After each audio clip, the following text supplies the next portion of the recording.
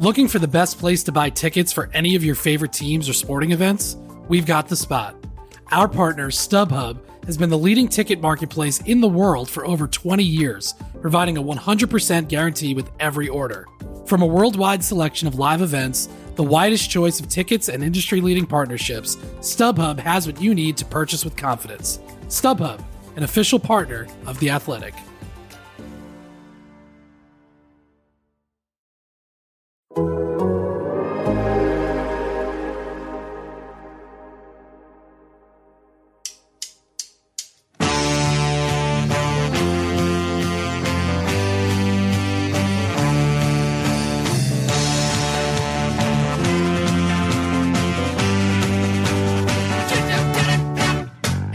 And welcome to the Total Soccer Show. My name is Taylor Rockwell, and this week it's the return of our Americans in Action report. And what a roundup we've got. Checking my notes, we've got an underperforming goalkeeper, a second torn Achilles for an American striker, 29 minutes in the Premier League. Joe Lowry, are we sure things are going well? Man, you warned me you were going to sandbag, and I still got depressed in that introduction. To be honest, no, I'm not sure things are going well, but that's one of the main reasons I think why we're doing this show. So it's been a while since we've done a full in-depth Americans Abroad roundup, and we're not going to hit everybody here. And part of the reason for that, and for the fact that it's been a while since we've done it, is leading into the 2022 World Cup, there were a lot of questions, right? Are the young guys, at that point, Pulisic, Adams, McKennie, Musa, Reyna, who are they going to be? Are they going to develop into good starting caliber players for the U.S. men's national team that can lead this group out of a group stage? The answer was yes. We mostly know what those guys are right now. Not that their games aren't evolving and improving in different ways, and not that it's worth, it is still worth checking in on those players from time to time. But to me, Taylor, and I'm guessing to you as well, the core feels mostly set, right? The interesting things as we near Nations League next month and Copa America this summer and the World Cup in 2026, the interesting things are, one, is a wild card starter going to emerge from somewhere? And that is something that we're always watching for. And the other part of this, number two, is what does the depth look like? There was a huge drop-off from the starting group in 2022 to the backups. Can that gap be narrowed by the time 2026 rolls around? And those are some of the things, along with transfer settings and all those other, situational things. Those are some of the things that we're watching especially close on, and I think that we're going to talk about some today.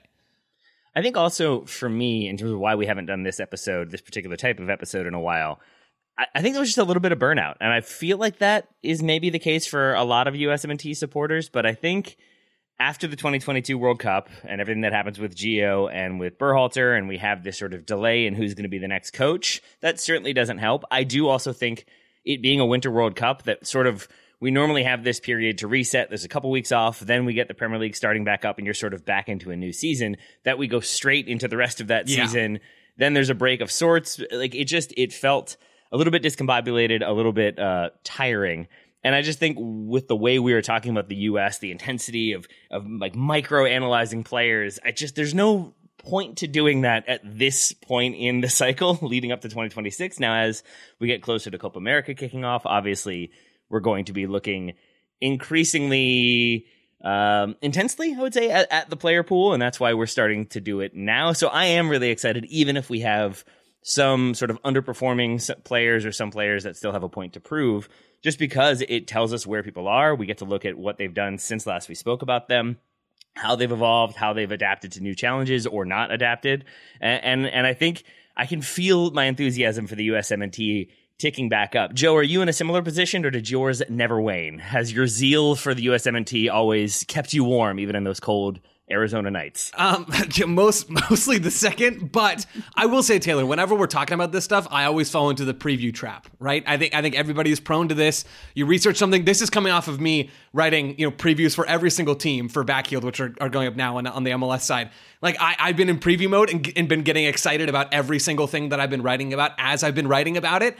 And the same comes in on the U.S. national team stuff, right? I watched Johnny Cardoso, and I'm like, oh yeah, maybe this guy is actually going to take over La Liga. He's probably not going to, but we're going to talk about him in a second. You get really attached to all of these things, and maybe there's some call for measuredness as well. Measurosity is what I'm Yes. calling it. Joe, let's talk about Johnny then. First of all, is it just Johnny now? Is that what we're doing? Can it still be Johnny Cardoso for purposes of establishing who we're talking about? It should still be Johnny Cardoso. I'm petitioning. I didn't start this petition, but I do think Johnny Soccer is at least worth a shout or the occasional mention for any Cleveland Browns fans out there, or Johnny Manziel fans. I think we can Johnny Soccer this one every once in a while. I'm down for Johnny Soccer. Great. Johnny Soccer, since last we spoke, has moved to La Liga. And Johnny Cardoso is a player that when we've talked about him in the past, he has been a not quite a like hype machine player, but he's one of those playing in Brazil we didn't get a ton of looks at. He'd get called into camps. He'd get limited opportunities, limited minutes. And it felt like he was not going to be on the plane to Qatar in 2022, but we'll see where he is next cycle. And it feels like that's exactly what we're doing now. I'm not going to lie, the move to La Liga and Real Betis has not hurt. It puts him in front of our eyes somewhat more regularly and makes it a little bit easier to keep tabs on him and what's going on there. So it does feel like he's made a smart move since last we talked about him. And it also feels like he is now more in the conversation, though, as you said, that starting 11, especially when we look at the midfield, does feel pretty set. So it seems like he is playing for maybe a backup spot, a call-up spot, and we'll see how things go from there. I think that's mostly true. The big question with the U.S. in midfield right now, and the big question that's been there for years now, is Tyler Adams going to be fit at any given time? Is Tyler Adams going to be fit in March? Yeah. It seems very, very unlikely, as the U.S. will take on Jamaica in the semifinals of the CONCACAF Nations League, and then they'll play either Mexico or Panama, I believe, in the final, or the third place game, depending on what happens on that side of the bracket, and in the U.S. game. But, is Adams going to be fit in March? Probably not. Is Adams going to be fit in June in the build-up to the Copa America? The U.S. Soccer just announced a friendly between the U.S. and Colombia at FedEx Field, Taylor, which is closer to your neck of the woods, in June. I believe that's June 8th, before Copa America. Is he going to be ready for that stuff? We just never know with Tyler Adams. So I agree. Cardoso's not in that first-choice group, even now that he's made the move to Real Betis and that he's had some good performances. But, the thing with this U.S. group kind of has always been, are the best options even going to be available in the first place? Mm-hmm. And I guess this is where my next question would be, so do we see a pathway into the starting 11 for him? And the answer is automatically going to be, I don't know, because we don't know. Because it could be Johnny comes into camp and does well if he gets called up at all. It could be that Gio Reyna just has that spot open, maybe somebody else. But I think the point of doing these shows is to look at, let's say Tyler Adams can't go. Let's say we are looking for more midfield depth options. Then we look at somebody like Johnny Soccer and we see what he's doing, and we sort of decide how we're feeling about that heading into the camp, and then we see how he performs in that camp. Yep. So, Joe, with that said, how are we feeling about Johnny Soccer? I'm feeling better about him now than I ever have. And I think there is some natural bias that we've already acknowledged. When a player moves to a bigger league, it's so easy to think automatically, maybe they're better than I thought they were, right? I have this perception of Real Betis as this kind of smart, upper mid-table La Liga team that play good soccer typically. And so the idea of Johnny Cardoso going from Internacional in Brazil's top flight to Real Betis is like a golden moment for me. And I think about Johnny Cardoso. With that being said, just because someone's playing in Europe doesn't mean that they're automatically a starter for the U.S. men's national team. They're past this. Still, I think he's improved. Genuinely, I think he has improved from the last time I did a deep dive on Johnny Soccer to today. Quick background on him, just for the few folks out there that maybe aren't so familiar with him, with really his life, and then I'll get into sort of what I've noticed from his time on the field with Real Betis. 22-year-old right-footed defensive midfielder. I think Greg Berhalter pretty clearly views him as a number 6. He was born in New Jersey to Brazilian parents and then moved to Brazil when he was really young. Made his Internacional debut back in 2019 and started getting real minutes for them in 2021. So it's a few years ago now. And then over the last year or so, some seemingly real European interest started to trickle down the pipeline. And eventually that resulted in him moving to Betis. That move was announced in December, so just a couple months ago now. He was signed, Taylor, as an injury replacement. So it was Guido Rodriguez, Argentine defensive midfielder for Real Betis, sort of more defensive-minded player, and Cardoso has some of those instincts, but maybe not quite all the way. They're not identical players. But Rodriguez broke his leg and had surgery in December, and then they had to bring in a replacement. And that has been Johnny Soccer. He's been pretty good. 4 games, 4 starts, started all of them, full 90 minutes in the last 3. And his first start, Taylor, was against Barcelona. And we talked about that game on a weekend review episode and mentioned, he didn't stand out in a bad way. That is pretty impressive for your first ever start in La Liga, a higher level than he's ever played at before, against the second or third best team in the league. That is a legit accomplishment. I've started to see him, Taylor, and I'm curious about your thoughts on this, be a little more adventurous with some of his passing. He's always been a super rhythm-based passer rather than like a game breaker where he's always splitting lines and feeding players in the half spaces. That's not really been his game. And it's not all the way his game now either, but it looks to me like he's being encouraged to break lines a little bit more with his passing and couple some of those things with the occasional press. And he had a good moment against Cadiz in the most recent game where he goes and wins the ball high up and then plays a nice cutback for an assist. That's probably his best action so far in Spain. But I feel like I'm starting to see him round out some of his game, and that is encouraging to me. I agree with that entirely. I have a question based off of that, but first I will go with the agreement part. I think in watching him, I see a player who looks basically like a veteran for Real Betis, and that just stands out to me in little moments. Like there's one against, I think in that same Cadiz game, where he goes in for a ball that maybe he doesn't need to go for. I think he has a teammate right there, and he ends up losing the foot race. And this is such a minor moment, it's probably not that important, but I watched it like 3 times because there was no like holding up of a hand. There was no like, hey man, sorry, I made a mistake there. But also his teammate doesn't yell at him. They just sort of go back to like reset their positions and away they go. And it was just noteworthy to me as what happens when you've played in a system with a team for a while, that you have some familiarity there, and there's no need to apologize for every little thing and every mistake. There's no need to kind of go back and forth. And that feels like something a younger player does. A younger player or a less experienced or a less confident player has those moments like, sorry, I shouldn't have done that. My bad. And that he doesn't have those, but instead I think just gets back to the business of basically playing no nonsense defensive midfield. It is sort of what made me feel more optimistic about him. But then to your point, I also saw him try to go on some dribbles, try to play some balls, try to just make little things happen. There were moments when he was much more involved in the attack, the pressing moment you mentioned there, that all just were exciting to me because it felt like for a moment like, oh, is he playing as like an attacking midfielder? Is he playing out on the wing? And he wasn't, but I think he's just sort of covering more ground, getting more involved in different areas of the pitch. All of that to me felt like very good reps. But Joe, like when you first started talking about him, better than I've ever seen him, or better, I feel better about him than I ever have, is sort of like a person with 2 broken legs as they're slightly healing, being like, yeah, I mean, it feels better than it did. And like, I think he's improved. He's pretty good. Like there's been high pitched tones when you've been talking about him. So what is it, do you think? Because I share that same level of pitch. What is it that has us both sort of like, it seems good. It seems good. I love how that's 100% my tell, and I was picking up on it as I said it. He just doesn't jump off the screen. Even now, he's starting to jump off the screen more and more, but you watch him play, and it's not quite the, man, like if you don't notice Sergio Busquets on the field, like that probably means he had a great game. It's not that. It's just that he's not really standing out with his passing game, certainly when he was in Brazil. He's not like a crazy Tyler Adams or Weston McKennie level athlete, so he's not covering a ton of ground. I think his positioning and reads after his team loses the ball are sharp. I think that's how he survived for so long and gotten so many minutes at an early age in a good league in Brazil. Like he is good at stuff, but he's not a game changer on the field, or at least he hasn't been. And some of the encouragement for me, I'm not anointing him as, oh my goodness, when Tyler Adams is out of the lineup, he has to be in. But it seems to me like we are seeing real progress on the field from Cardoso, and that is a small win. Yeah, no, it absolutely is. And again, this sounds like damning with faint praise, but watching like all of his actions from his last 5 games, I genuinely came away with like, yeah, okay. Seems fine. Seems good. And I think what I would like to see is him do one thing consistently well, if not exceptionally well. And I think that is what tends to happen with players who have sort of reached that next level, is we'll see them like, oh, wow, every single time he shepherds his opponent one way into another defender, and then he wins the ball and then he carries it forward. Or he wins the ball, he recycles possession. He's a really good outlet for when teams are pressing. There are moments of that with Johnny Cardoso. There are also moments when he's a little too loose in possession, takes a heavy touch. I saw him dribble out of bounds once. I saw him dribble into an opposition player a couple times.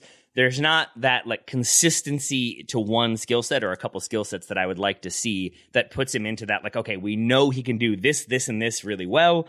Let's see what he can do with this now. I think right now, if I'm looking at where I am and evaluating him, it's probably like, call him into camp, he's in the squad, and then we see what he can do in some friendlies and how he elevates or doesn't elevate. I also feel like his performance in training will tell us a lot, not in terms of we're actually going to find out how he did in training, but if he's playing, if Berhalter talks about how he came away impressed, I think those are positive signs that we're moving in he gets more call-ups direction as opposed to we'll see how he is in 3 or 4 months. That's sort of where I am with Johnny Cardoso at present. I'll take it even one half step further. Like, we've kind of been in that lane with Cardoso about, like, he's probably going to be in the friendly squads and he'll probably get 20 minutes at the end of some of these games and maybe a spot start now and then. That's kind of where we've been on him. I think he's got 9 caps at this point, and I expect he'll hit double digits before, the end of next month.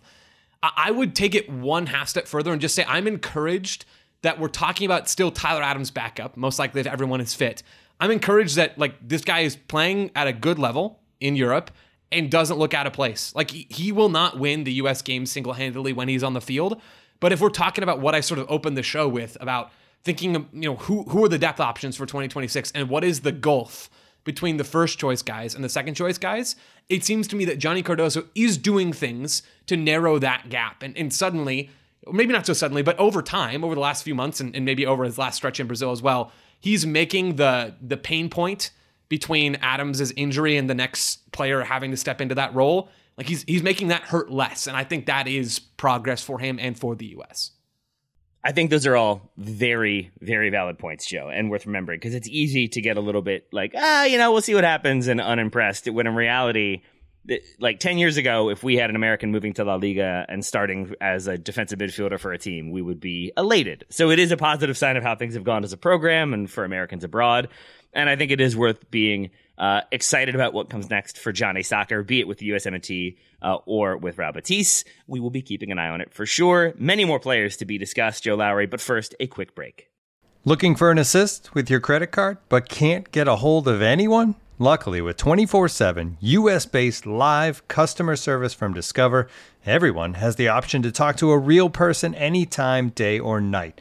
Yep, you heard that right. You can talk to a real human in customer service at any time. Sounds like a real game changer if you ask us. Make the right call and get the service you deserve with Discover. Limitations apply. See terms at discover.com/creditcard. This episode is brought to you by Michelob Ultra, the official beer sponsor of the NBA. Want to get closer to the game than ever before? Michelob Ultra Courtside is giving fans the chance to win exclusive NBA prizes and experiences like official gear, courtside seats to an NBA game, and more. Head over to MichelobUltra.com/courtside to learn more. Welcome back to the Total Soccer Show Americans Abroad Roundup. It's normally Americans in action, but I don't think we're talking about too many domestic players, Joe. We are talking about Gio Reyna, who has made his move to Nottingham Forest. We've talked about it at various points on the show. Gio Reyna is starting to feel like a little bit of a point of contention between you and me, specifically this move to England, where I was concerned about the physicality and maybe a little bit the intensity of the league. We don't need to relitigate that point, but I will say in his 2 appearances so far that I've seen, 29 minutes, he's looked pretty physically fine. He's looked like he can go into the challenges. He can win balls. He can handle getting knocked around a little bit. I think he has not stood out in a negative way in that regard as being undersized or incapable of handling the physicality of the league. He has looked just fine so far. Yeah, I haven't seen too much from Gio Reyna at this point that makes me think he can't hang physically in the Premier League, but we also just haven't seen too much of Gio Reyna at all. There is that. At this point, right? So what, his 40 total touches aren't doing it for you? Come on. Yeah, it's hard to make a definitive statement on Gio Reyna and his fit in the Premier League or his ability to impact games for Nottingham Forest when he's had 2 20-minute cameos at the end of the last 2 Premier League games. It was a 1-1 draw with Bournemouth that he made his debut in. Forest were pushing for that late winner. They did not get it. And it was a 3-2 loss to Newcastle where Forest were looking for a late equalizer and they did not get it, right? So if that's your sample size, Gio Reyna has not been the impact player that Nottingham Forest wanted him to be. But I don't know, he looks fine. And the biggest reason I think it makes sense to talk about Reyna at this point is to just set the stage and recognize that he hasn't done much and we're curious to see what he will continue to do, but also to quickly go back through the transfer details in the first place, because there were a lot of different reports about what was maybe happening with Gio Reyna or what wasn't happening with Gio Reyna. And a lot of them looked like loan deals with options to buy. And that's not what ended up happening for Nottingham Forest. And it ended up being just a 6-month loan deal for Gio Reyna through the end of the season over in England. It's a loan through the end of the year, no option to buy. And as Gio Reyna left Dortmund, the club, Dortmund, also announced that they had extended his contract through the end of the 2026 season. So I'm fascinated. That's either a vote of confidence and saying, no, we really do believe in Gio. There's something there that we just haven't quite found yet. or it's them hoping to sell high after he goes and shines on loan for Nottingham Forest, because then they have more leverage with the extra contract because they're not, forced to sell on a depreciating asset, all that stuff, right? I'm just curious to see, how Gio Reyna is going to do between now and the end of this season in England. Will he make an impact for Forest? And then, does he have a future with Dortmund? Are they just going to sell him as soon as he gets back to Germany? I don't know. There is a downside to this, right? Like not to tend to head in that direction, but I will. If Nottingham Forest aren't doing well, which they haven't been, and if Gio Reyna doesn't get the minutes that we would like to see him get, if he doesn't establish himself as a starter or an impact substitute, my assumption would be they're not going to buy him, especially if they get relegated. They can't afford that. So then he goes back to Dortmund, and I could see a scenario in which Dortmund are see, we're not the ones who aren't getting the best out of him, but is that good for when you're trying to sell a player? What if it doesn't work out at Forest and he goes back to Dortmund, Joe?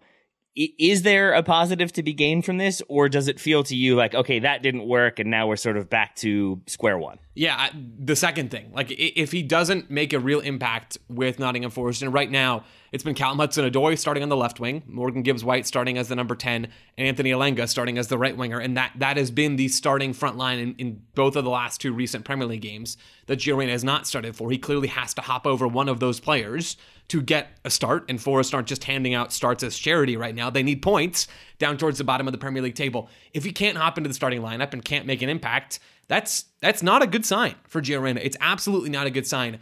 With that being said, it's also not the end of the world, right? This is pretty clearly a challenging situation for any player to go into. A relegation-threatened team that doesn't really play the style of soccer that you like to play, that has a pretty clearly established, group. They're not looking, obviously, for another starter. They're hoping Gio Reyna can be that, but he doesn't have to be. It's not like this completely perfect situation. But I mean, if Gio Reyna is as good as I think he is, and as good as I think, Greg Berhalter thinks he is, he needs to be going and proving that he can fight for minutes and make an impact at this level. So yeah, it's not a good sign for Gio or for Dortmund, really, after signing him to a new deal, if he doesn't produce something for this Forest side.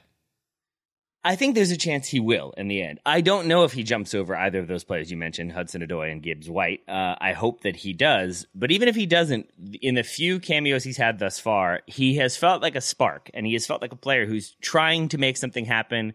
I've seen him playing more centrally, or at least receiving the ball centrally, but then he's working off the ball to win it back. When he does get it, it seems like he is trying to turn and look for passes through, look to create, look to just put opponents on their heels.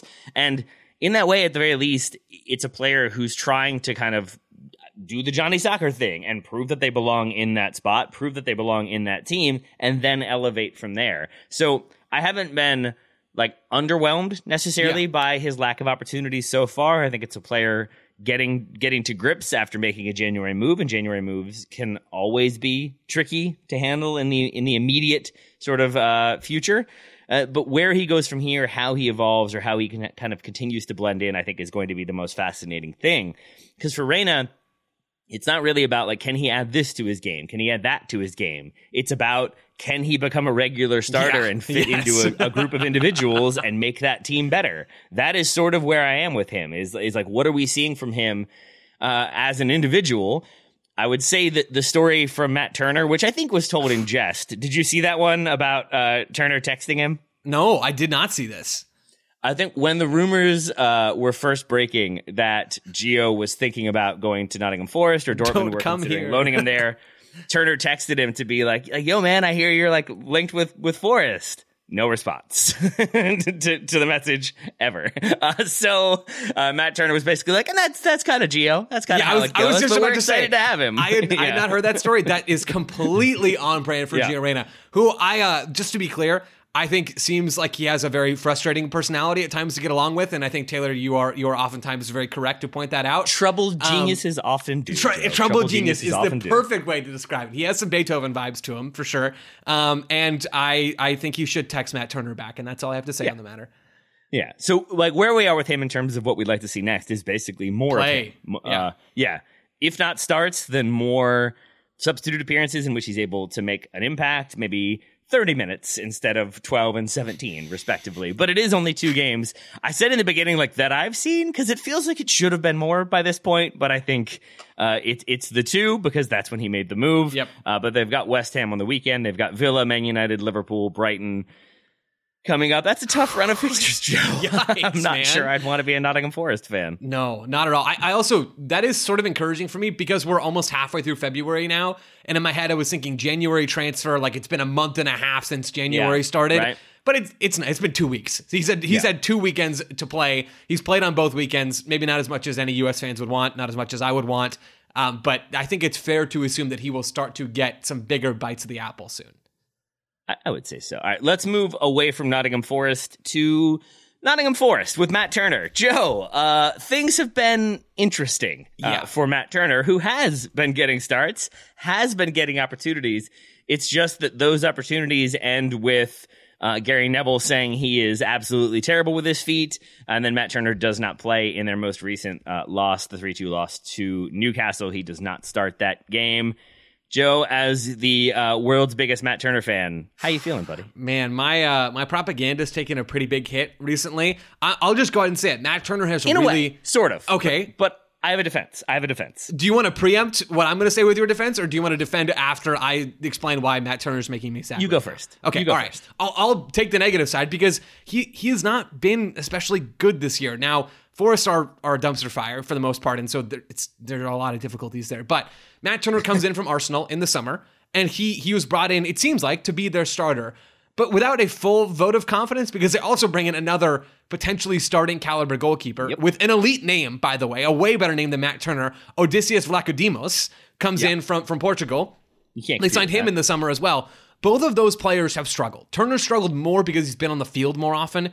Particularly, he's been really struggling to deal with shots at the near post. Like, he's let in a weird amount of near post shots. Even thinking back, Taylor, to that away game in Port of Spain in Trinidad and Tobago where he gets beaten at the near post, I don't think he was primarily at fault for that goal that Trinidad and Tobago scored, but he didn't cover himself in glory right then. He struggled with his feet. You mentioned that a little bit. That's not really new. It just happened to be a lot of high-profile mistakes that, frankly, I'm not super worried about. But he was beaten at the near post in his last Premier League start 2 match days ago. Against Arsenal, was beaten at the near post from a rocket of a shot from Kulusevski against Tottenham earlier in the season. I mentioned that Trinidad and Tobago one. He just hasn't been making a lot of the difficult saves that we're very accustomed to Matt Turner making. And in response to Turner's problems and Odysseus Vlachodimos' problems as well, he has not been good in his 5 starts he's made in the Premier League so far. Forest brought in another goalkeeper in the January transfer window, Mats Sels, who has 2 starts. They signed him from Strasbourg in Liga as a desperation play, really. And he's never been good in France either, and hasn't been good in his 2 starts. He started the last 2 Premier League games. So Forest, in general, are struggling for a goalkeeper who can stop shots, and most often, that's been Matt Turner's whole thing. Mm-hmm. But he is in, as far as I can remember, I know he had a few dips at times with the Revs in MLS, but was generally very, very good for them and earned that move to Arsenal. He was really deserving of that Premier League move. Like, this is the longest extended struggle that I think he's had in his professional career, at least at the top level.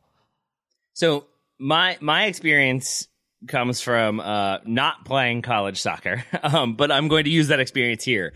I was supposed to be like a central midfielder for my D3 college team as a freshman.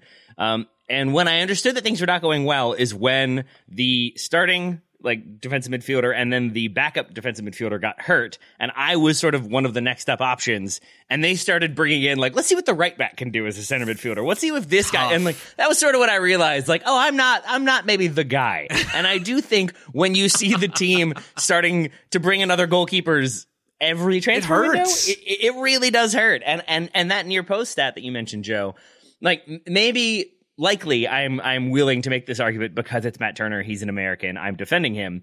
But, it could just be, maybe he's bad at the near post. But that also, to me, speaks to a goalkeeper who doesn't really have much faith in any of his teammates to do any of their jobs. To me, that sounds like a goalkeeper who is trying to deal with a potential shooter at the near post from a tighter angle, but also what happens if the cross comes in? How do I position myself to maybe make a play on that one? Oh, my defender's been losing the guy at the back post because we're overly committed into the attack. So I need to worry about that. It feels like he's having to do a lot of things while at the same time being very short of confidence because different goalkeepers keep coming in. And then on top of that, you have, I mentioned it earlier, Gary Neville and other pundits really criticizing his footwork or lack thereof. There's a really good piece by The Athletic, written by Jeff Reuter and, I'm pulling it up, Greg O'Keefe. I want to give credit where credit is due, sort of analyzing his struggles with Forrest. And they were very much focused on his distribution, pointing out that I think when it comes to like goalkeeper passing under pressure, he is, I think, 12th in the Premier League. So not bottom would be a key factor there. I think he's like 8th in terms of distributions from deep.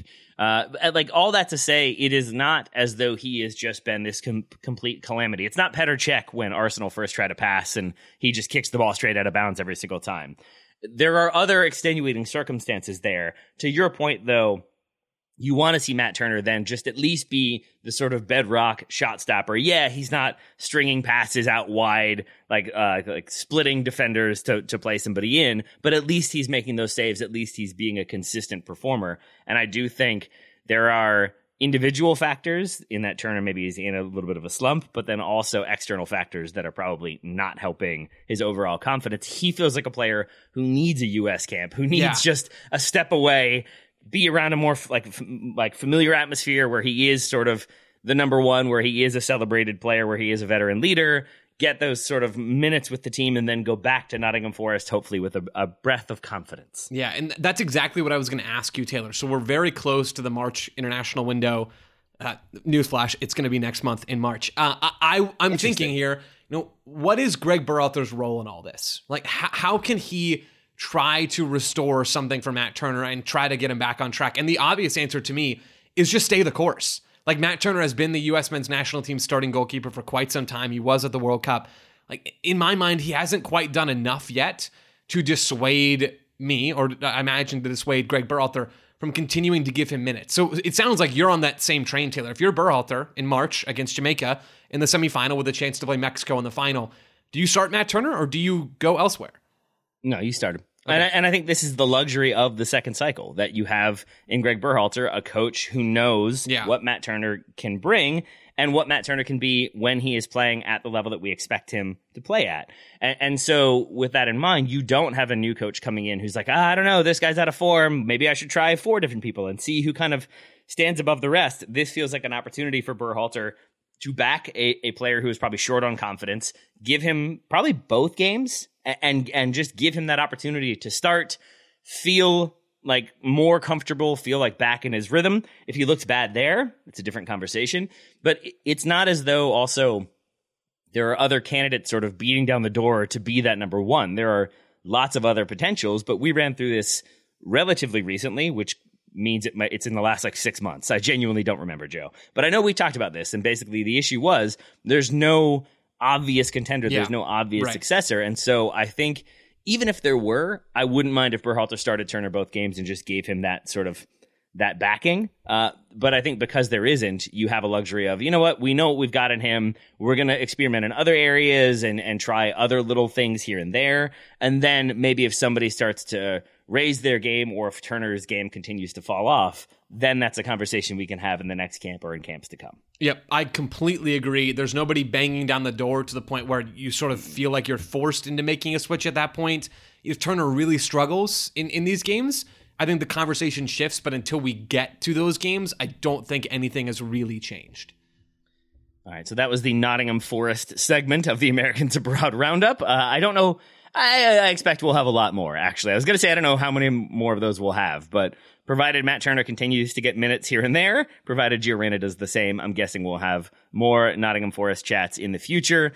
But those are the ones that we wanted to kind of go deep on. We've got a few more players with some quick hits that we're going to get through, as well as a look ahead to MLS. One more break, and then we will do all of that. Hey folks, this is Taylor from the Total Soccer Show, reminding you that we are inching ever closer to the start of the summer transfer window, which means there are teams that will buy and sell their players early, there are teams that will leave that business very late, and there are teams that will operate in between.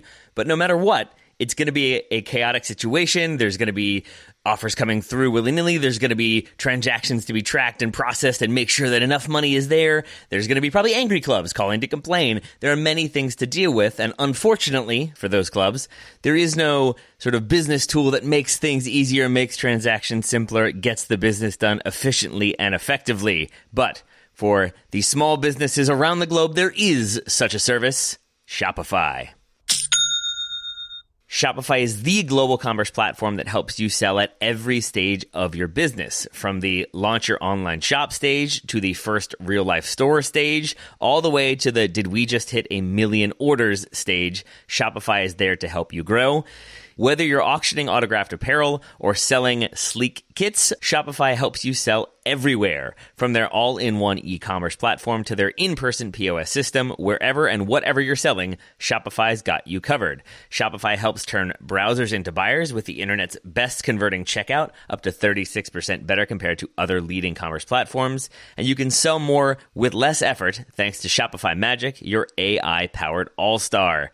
And I really appreciate that about Shopify. No matter how big you are, no matter how fast you want to grow, Shopify gives you everything you need to take control and take your business to the next level.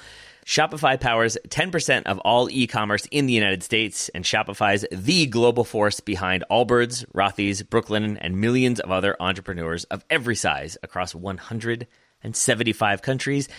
That's as many countries as will be selling players in the transfer window this summer. Plus, Shopify's extensive help resources are there to support your success every step of the way, because businesses that grow with Shopify.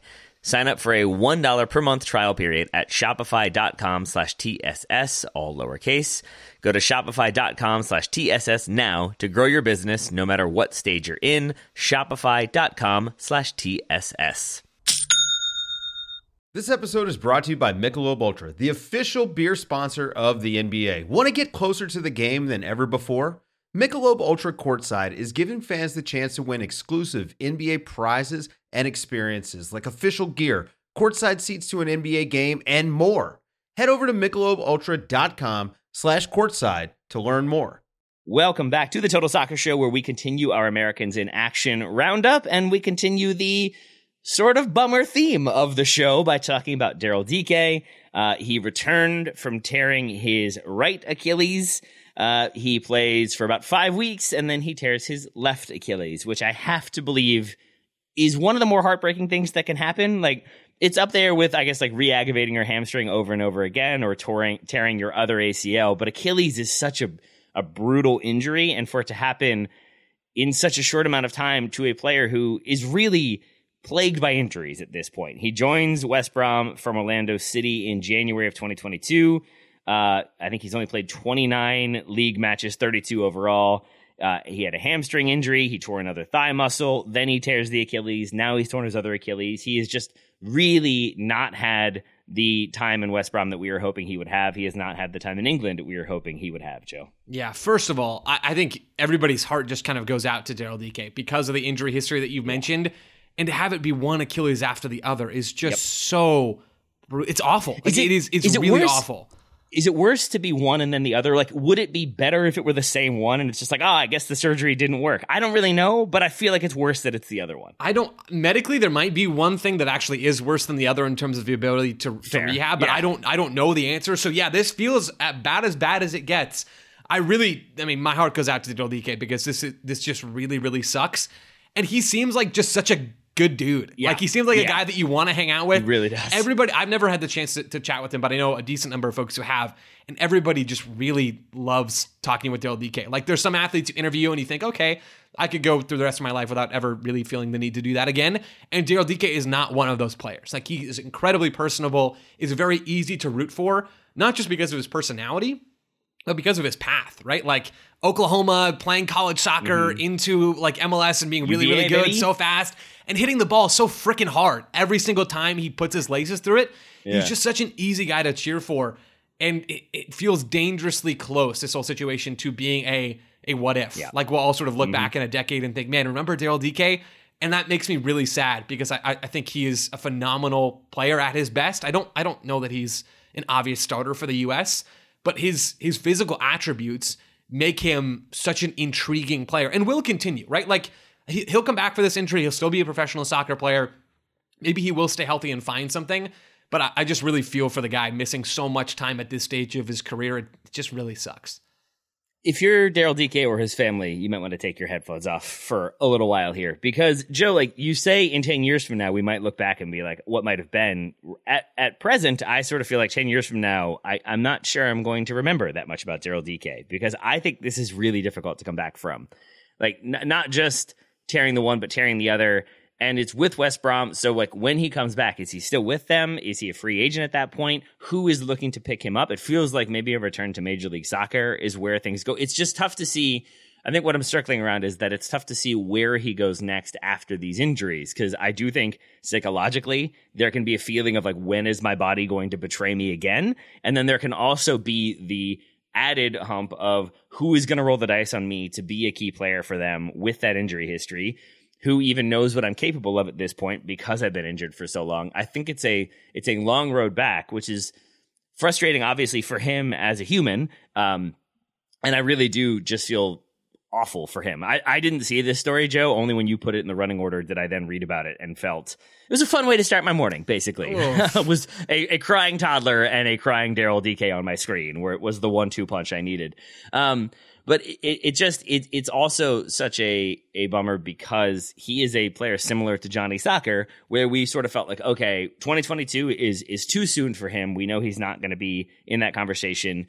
Injuries certainly playing a part in that. But as we move towards 2026, he felt like a player who could be poised for maybe a big season in the championship. Maybe they get that back into the Premier League. Maybe a team that's promoted wants him to go with them. Maybe other teams around Europe are having a look. And he felt like a player who was poised to have options, basically, in the near future. And now it feels like those options are dwindling, not through any fault of his own. And that's just like the cruelest thing about being a professional athlete, I have to imagine, is how things can sort of be taken away from you through no real fault of your own. So I don't even have a question. I don't even have a follow-up thing for you, Joe. I just have commiserations for Daryl Dike. They can put the headphones back on. Daryl Dike and Daryl Dike family and friends can put the headphones back on, as we say.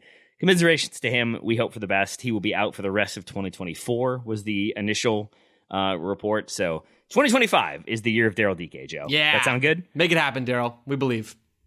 All right, in our remaining quick hits segment, Joe, do we have any positives? Where are we going to be positive? There are positives. Let's pick out the most positive one right now, or one that continues to sort of be a positive, Ricardo Pepi. So I thought it'd be interesting to take a look, especially thinking about Daryl Dike and the number 9 depth chart for the U.S. right now, to take a look at a position group that still doesn't feel entirely locked down, and everybody's kind of vying and elbowing and pushing and shoving to climb their way up the depth chart. Ricardo Pepi continues to be crazy efficient in the Eredivisie. He still has not started. This is the pain point. He still has not started for PSV. Don't worry about that. Don't think about it, because he scores off the bench all the time. He has 5 goals in 250 minutes. Like, that is stupid how efficient he's been. He scored a goal over the weekend in his first minute on the field. It's a right-footed laser from the right side of the box. Really well taken finish from Pepi, who for both club and country has been just a crazy good super sub, to the point where I almost wonder if he super subbed himself into a corner with the U.S. men's national team, because it feels like every time he comes off the bench for Greg Berhalter, he does something positive. Every time he comes off the bench for PSV, he does something positive. And I think maybe that means, between his profile and his love to run in behind and sort of what he's been doing for club and country, maybe he's stuck in that role. But in general, he seems like a pretty patient and effective deputy to Luuk de Jong. And when eventually the tides turn over in the Netherlands and maybe he gets an opportunity, he looks ready to seize it in a big way. Joe, the answer to this, it's more than fine for it to be, I'm not sure. And then it's a thing we'll pay attention to. But are you seeing Pepi doing anything differently when he makes those substitute appearances? Is he doing anything like different than what the attackers that were on the pitch before him are doing? Because it feels to me like when you get a super sub who is as effective as he is, I think of somebody like Ole Gunnar Solskjaer, the most famous, I think, super sub, or the initial super sub.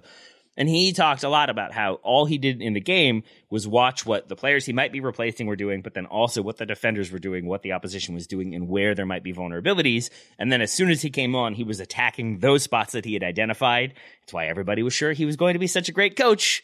And here we are. But I do wonder if that's something that if we watch more Ricardo Pepi before he's on and then after he comes on, if there are little differences to his game, or if it is just he's playing against really tired defenders. I think it's a little bit of both of those things. So even just thinking about the difference in profile between De Jong, who is PSV's starting number 9, and Pepi. De Jong is a little bit more well-rounded in that I think he's a bit better on the ball. He doesn't always drop into midfield, but he's just more comfortable with the ball at his feet than Ricardo Pepi. And Pepi's natural inclination is to turn and run, like to turn and run in behind. He shares that trait with a few other US number 9s that maybe we'll talk about. But between the fact that PSV are just straight up better than every other team in the Netherlands right now, between the fact that he's throwing a different punch, like he's throwing the jab, and maybe, De Jong's been throwing a hook or whatever. I don't know, right? He's doing something different than De Jong does, and defenders are tired. Like, all of those things do really work in his favor. But the fact that he's so sharp at running in behind, oftentimes when the opposition are needing to push for a goal themselves, I do think that stacks the deck in Ricardo Pepi's favor, and is one of those things that makes me think that even if his role changes slightly between now and this summer, he's probably still best suited in the short term to be that backup number 9 on every roster, where you can pretty much guarantee he's getting between 15 and 30 minutes at the end of the game to give the U.S. a little bit of a push. All right, let's talk about Folarin Balogun for a minute, and then we can sort of cycle back to Ricardo Pepi Sure. if we want to. How are you feeling about his season at Monaco, who are presently third in France, so that's good. 12 points behind PSG. That's sort of understandable. I think the larger issue for me would be that their top scorer is Wissam Ben Yedder with 11 goals, then Golovin, then Minamino, then Balogun with 4. It has not been maybe the setting the world alight campaign I had hoped for. I'm not sure how much of that is necessarily his fault. It does seem like he's being asked to do a lot and a lot of different things, but it still hasn't been the campaign that I was fully hoping for when he made this move. No, not at all, Taylor. And I was really high on this move. I thought he was a good fit. I thought eventually he would leap into that number 9 every game kind of guy for Monaco. And he's played a lot still, but he just hasn't had the same impact that Ben Yedder has had. And maybe I overestimated the amount of legal trouble it seemed like Ben Yedder was going to be in, and that hasn't turned into much as far as I can tell. And so he's still been eating up a bunch of minutes and is a productive forward on the field, Wissam Ben Yedder. So Balogun's been in this weird spot. He's played a ton, sometimes in a front 2, sometimes as a sole striker, sometimes a little bit wider, even. Like, he can do all of those things, but it feels like in recent games, he's lost that starting job. He's still been playing in the Cup, but he hasn't started in either of the last 2 games for Monaco in Liga. So it seems like maybe the tide has changed a little bit there, and not in a positive way. Like, I watch him play, Balogun, and he still looks good. Like, he looks very much like a player when I watch him on tape and think, yeah, this guy can help the U.S. men's national team. And I still firmly believe that. But he hasn't elevated his game in the way that I thought he could this year for Monaco. It looks to me a bit like he's stagnated, can't quite find a consistent way to impact games, is good at a lot of stuff, is still not maybe quite as strong in hold-up play as you'd like him to be, and isn't finding the looks in the final third that certainly Greg Berhalter and Monaco as well would want. So it's been just kind of it has been a disappointing season. I think Balogun has been fine, but fine is not where I think most of us thought he would be in this first year with Monaco. So what I'm seeing in Balogun with Monaco is, to take it to a broader perspective for a moment, under Adi Hutter, seems like Monaco will go with a 4-4-2 on occasion. You mentioned that, or they'll go with a back 3. When they go with a back 3, it seems to me like it's often a 3-4-2-1. With Ben Yedder, as we already mentioned, being their top scorer, being their most effective goal scorer, you're not going to bench him. And then it seems like it is usually Golovin as one of those more advanced 2. Akliouche would be the other one. Sometimes it's Ben Seguir. There's other players rotating in, but that's also not where you're going to play Balogun. So basically, if you're going with that one striker system, it's going to be Wissam Ben Yedder, and then it's going to be Balogun off the bench, which is what it's been. When they're in a front 2, that's where we have seen him get more opportunities and more minutes. But even there, that feels to me like it's because they're in 2 banks of 4, they're setting up a little bit deeper, and then they're trying to spring counters, and that means it's long balls into his feet or direct balls into his feet with the defender on his back. I see him get pushed over a lot. Maybe half of the time that's called for a foul. The other half of the time he gets pushed over, the defender takes the ball away, and the other team attacks. And it just doesn't seem like he's being put in a position that he wants to be in. It's not runs into space with short to medium passes into feet or through balls for him. It feels like it's a lot more direct play from deep where he has to come back and get involved. Maybe that's good experience for playing with the U.S., but I sort of feel like it's another scenario in which, similar to Matt Turner, I think he gets both of the starts, or at least starts that first friendly, as a way to sort of put him in a situation in which he is more likely to thrive, where the U.S.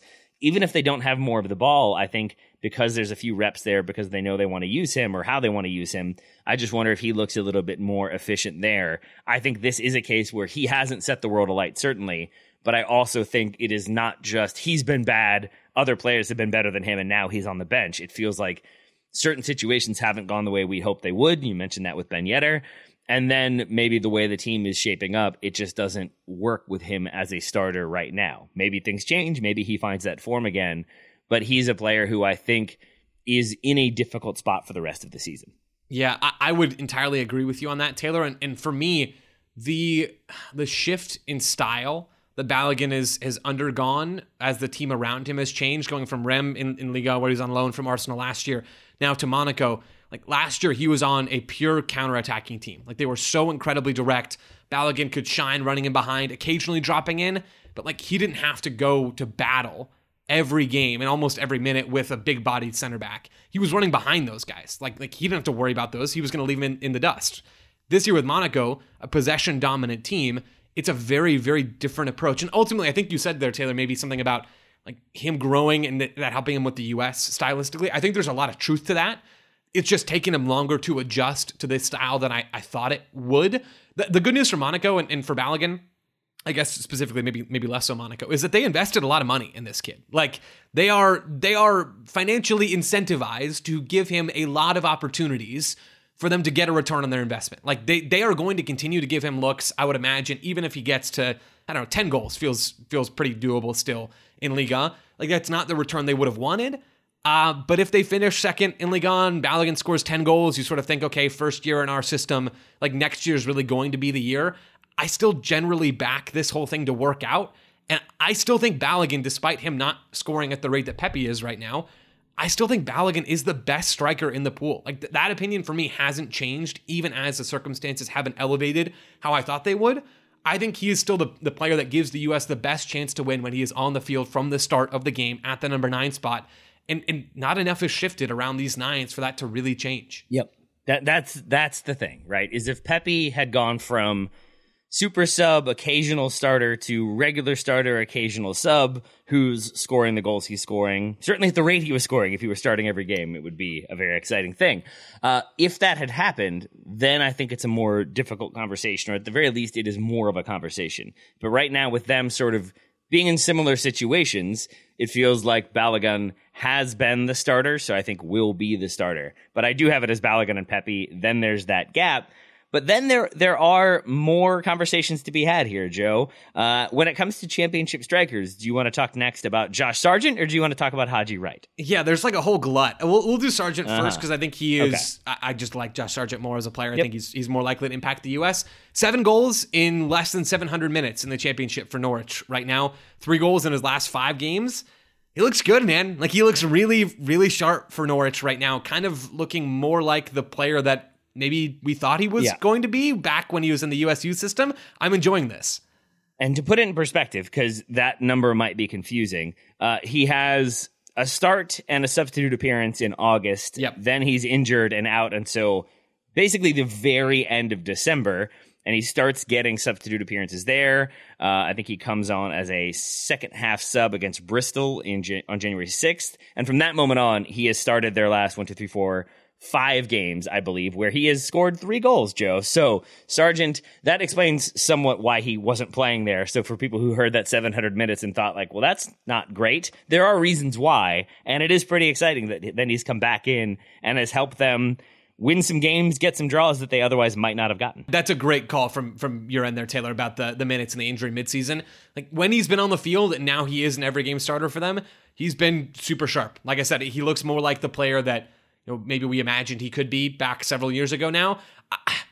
I don't know if he's going to be in the U.S.'s camp or roster in March. I don't know if he's going to be around for the Copa America. I don't know what his national team future looks like because, and I'll rope in Haji Wright here as well, Haji Wright is also scoring in the championship. Haji Wright was at the World Cup. Haji Wright has also been playing as a winger, which does give him a bit more. I know Josh Sargent's also played as a winger and also Taylor as a right wing back. Do you remember that? That was back when we were doing these shows like every week. It feels like a fever dream where he moved from striker to winger to wing back, and that experiment's over, thankfully. But like Haji Wright is now doing more of that positional versatility stuff that can maybe get you on as the last man in a roster for Berhalter, who it seems like has been pretty committed since the World Cup to bringing just 2 number 9s to every camp. So it's not like he's handing out these spots to players just because, there are a lot of 9s seemingly in this pack, maybe just underneath Pepe and Balogun. But right, it's been fascinating to see him play a little bit wider. He's got 10 goals in 1,800 minutes in the championship. He's been an every game starter. Like he's been playing some as a 9, some as a left winger, and is just this kind of vertical slashing presence regardless of where he plays. When he plays in the middle, like Pepe, like a lot of these guys, he wants to run in behind. He's not good with his back to goal. When he plays as a winger, he wants to run in behind. He doesn't love having the ball at his feet when he's out wide. He would rather sort of make his run off the ball and meet a through ball in behind the back line from a teammate and then get the ball on his right foot and shoot rather than start the ball, sort of high and wide on the left side with possession and then dribble 3 guys with the ball at his feet on his right foot specifically and break into the box and shoot. He wants to do his work off the ball first rather than on the ball and then get a shot off. Like he's kind of limited on the wing, but has also been effective at a decent level. He's not making the decision around the fringes of the 9 spot easy for Greg Berhalter, and that's a good thing. And how would you feel if you were brought into U.S. camp to be competition out wide? I feel mostly fine about him being a depth option out wide. I think Christian Pulisic and Tim Weah are pretty much locked in on both wings. I don't think you find many U.S. fans who would disagree with that notion, especially given that it seems like Gio Reyna's minutes are coming more centrally now for the U.S. After that, I don't have a ton of confidence. Brendan Aronson is a productive player, can do his job very, very well, but is limited. Haji Wright is a productive player right now, is actually playing, unlike Brendan Aronson, and scoring goals. And so, not just Aronson, right? You think about Morris and Areola and some of those guys who are deeper down the depth chart. Luka Koleosho's out injured, and we don't know if he's in the picture either. So I'm not against the idea of experimenting some in the winger pool. I'm not all the way there on Haji Wright, but maybe he comes in and looks really good doing his very specific job. He is maybe my number 1 pick for a person that could be on the roster that is going to annoy Twitter. Yes. Okay. Because it's going to be like, what? He wasn't good in the World Cup. Why are we bringing him in? We've had this experiment. It's not going to work. But I think that's why I like doing these shows, Joe, is because he was completely off my radar. You put him on the running order. Then I start watching stuff. Then I start paying attention to him more and realize he's been pretty effective for Coventry, who are in the, I believe, final playoff position at time of recording for the championship, so could be a Premier League player. You never know. But, 10 goals, 5 assists, 19 starts, 1,800 minutes.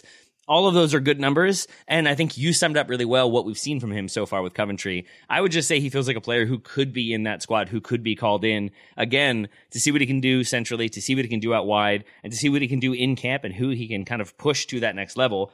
I would probably put him 3rd on the depth chart for our number 9s right now, but that is a very fluid spot because I think there are so many different possibilities, and it really is a sort of who's hot in the moment. And right now it's Haji Wright, which is an odd thing to say about Haji Wright and Coventry and the championship, but here we are. Another possibility, Joe, would be Brandon Vasquez, who gets his move. I was a little bit skeptical of this move. I thought maybe he would go to Europe, and then I wasn't sure how it was going to go with him moving to Mexico. Seems like it's going pretty okay. Okay. Yeah, pretty okay / pretty darn good, I think, is the TLDR on Brandon Vasquez to Monterrey. 3 goals in 4 games so far in Liga MX. He was not in the lineup, or excuse me, he didn't score in the most recent game against Club America, which is probably the best opposition that Monterrey have had so far. And Monterrey didn't really need him to do anything in their CONCACAF Champions Cup game against Comunicaciones. So he's cooled off a little bit after he scored just an outrageous header pretty early on in these games. Had a couple of other nice finishes as well.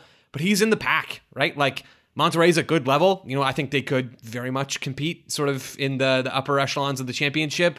Like they're a really, really good team, one of the best in this region.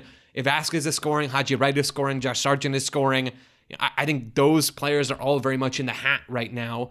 Sort of pick a name, and if Berhalter wants a 3rd name after Balogun and Pepe, it really could sort of be any one of those guys right now. That's really interesting.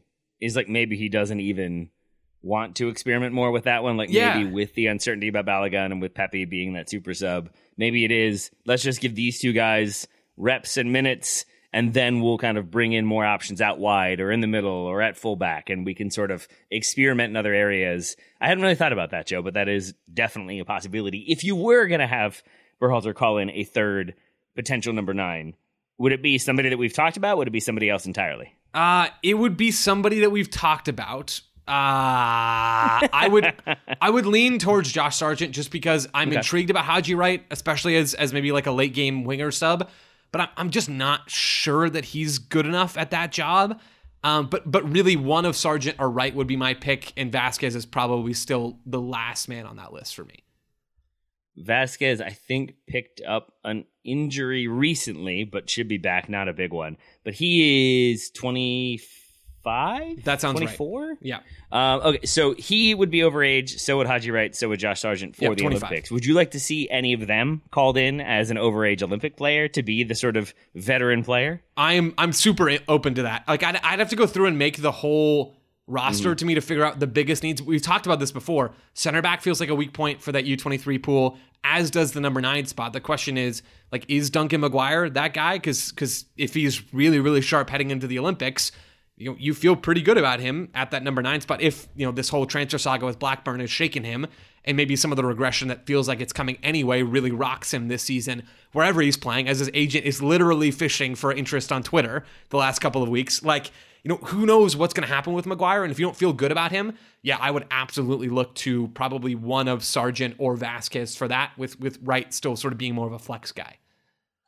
Final question for you, Joe, for this episode. We're doing our MLS season previews next week. I think the second of the 2 previews will be on the day that we get our first game of the season. Yep. So we're keeping it late. We're keeping our powder dry until late, which I'm fine with. But as a little bit of a teaser, when we look at the MLS season to come, who are the U.S. eligible players you're most excited to watch? Yeah, I've got 3 down on my list, and I have one who sort of stands out above the other 2. Jack McGlynn is number 1 on the list for me. I think a lot of other folks would probably echo that. 20 years old, is going to be a regular starter for the Union, was last year, will play on the left side of that diamond. Kai Wagner sort of streaking up the wing, from the left back spot. He's just unlike really any other player in the U.S. pool, and that his left foot is so good. I've talked about it over and over again on this show. What I'm watching for specifically, because McGlynn's a good, serviceable MLS central midfielder right now, even at 20 years old. What I'm watching for is, number 1, how does he continue to improve his reactions, like we talked about with Cardoso, after the Union lose the ball? He is not fleet of foot. He is lanky. He is slow.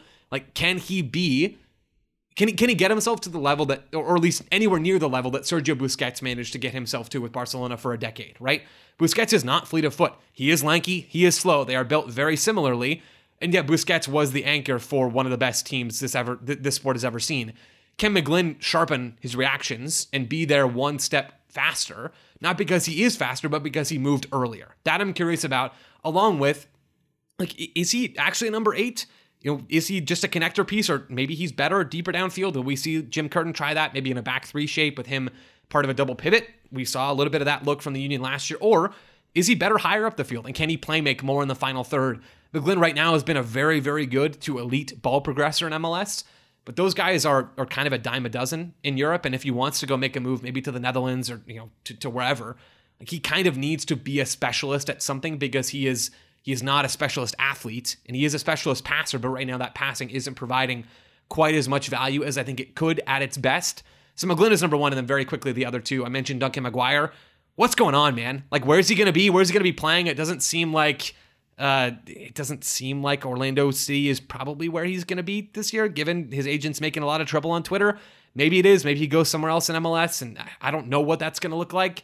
And so then the move to Blackburn obviously falls apart, and then despite their appeal, is not overturned. So he's going back to Orlando City, but obviously does not want to be at Orlando City, or at the very least was content to move away, and is now sort of back there with things being a little bit awkward and potential replacements being signed. So, Joe, if you had to guess, is it another MLS team? Is it maybe he does end up playing with Orlando until the summer? Like, how do you feel like this might play out? I still think Orlando. That's also probably fine. I don't know. But if I had to guess, I think Orlando is still probably the most likely outcome, even though they've got Luis Muriel coming from Atalanta, Colombian, 32 years old, has been super good when he's been on the field for Atalanta the last several years, and was a part of that really good Gasparini team that played such fun soccer and made some runs. Like, he was a big part of that. He's coming in, and I would assume he's coming in to be the guy, but maybe Duncan McGuire hangs on long enough. Otherwise, I think a move to somewhere else in MLS for a short-term loan is possible.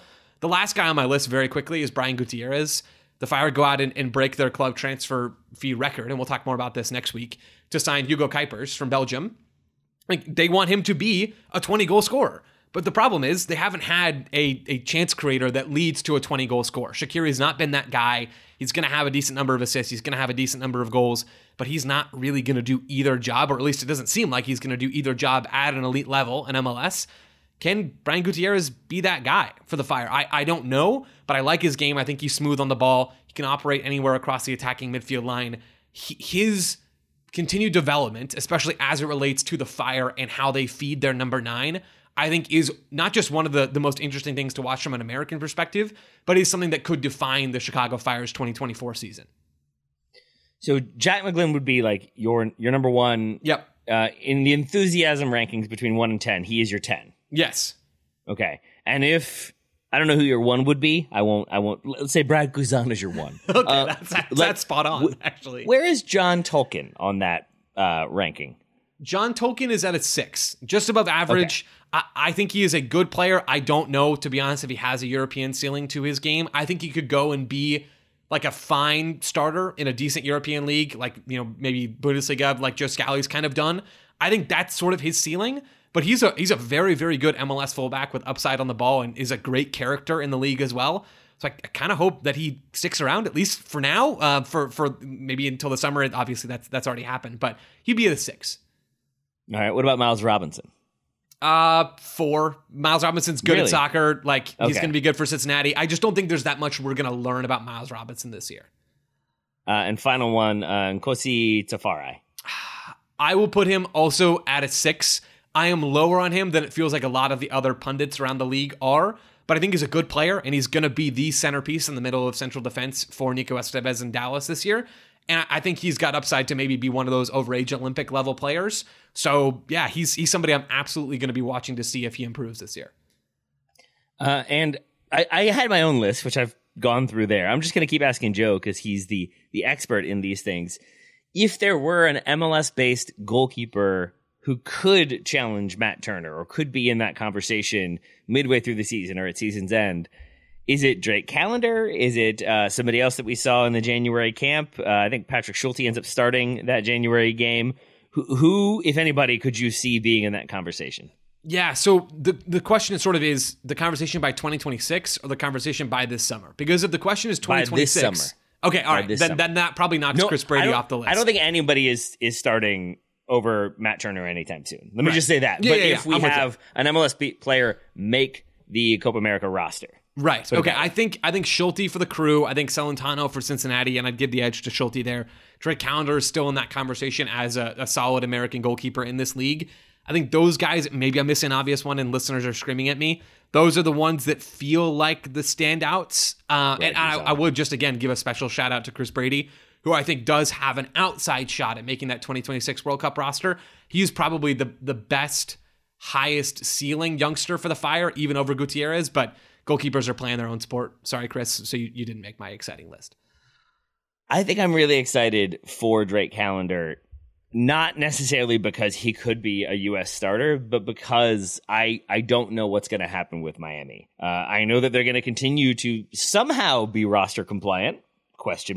But if things don't go well for them and like Callender's getting shelled, I feel like he might get a lot of blame. If things are going well, maybe he gets a lot of credit for it. I just think the Miami situation is going to be so interesting this season that him being their starting goalkeeper, if he remains their starting goalkeeper, will be another thing to keep an eye on as we get into the start of Major League Soccer. But we're not yet there, Joe. We will be next week when we do our previews.